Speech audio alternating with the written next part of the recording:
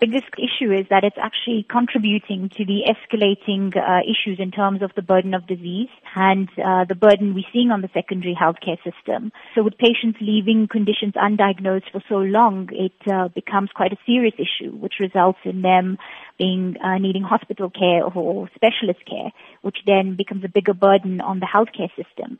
But also it reduces their quality of life because they failed to seek assistance earlier on and actually practice what we call responsible self-care for themselves. What are some of the dangers of self-medicating for an extended period of time and not consulting a doctor regarding a particular condition? So I think, the biggest issue is self-medicating, and depending on the type of illness or disease that you have, can mask the symptoms of the condition.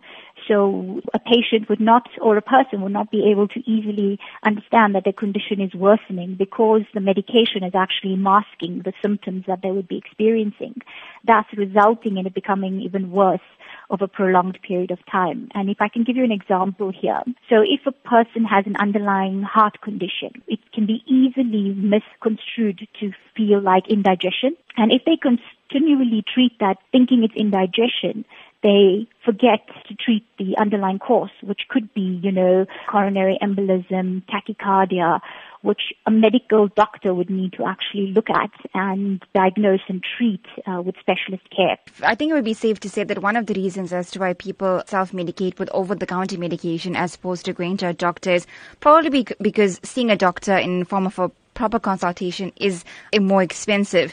Would you say that leaving a condition untreated would essentially result in being more expensive in the long term because the condition has gotten a lot worse without being diagnosed? Yes, definitely. And I think there's a lot of evidence to support that. It's not just a myth, it's actually a fact. With patients not practicing responsible self-care. And when I say responsible self-care, it's not just medicating. It's really taking responsibility for your own health, ensuring that you're going for regular medical checkups, doing your regular tests, making sure you're checking the big four, your cholesterol, your blood pressure, your glucose levels, as well as your BMI, which controlling or managing those four elements can help ensure that, you're living a very long and healthy life. The evidence is clear that if you are not going to practice responsible self-care, then you are going to end up with major issues in the long term, which will be more expensive for you, but also can be life-threatening.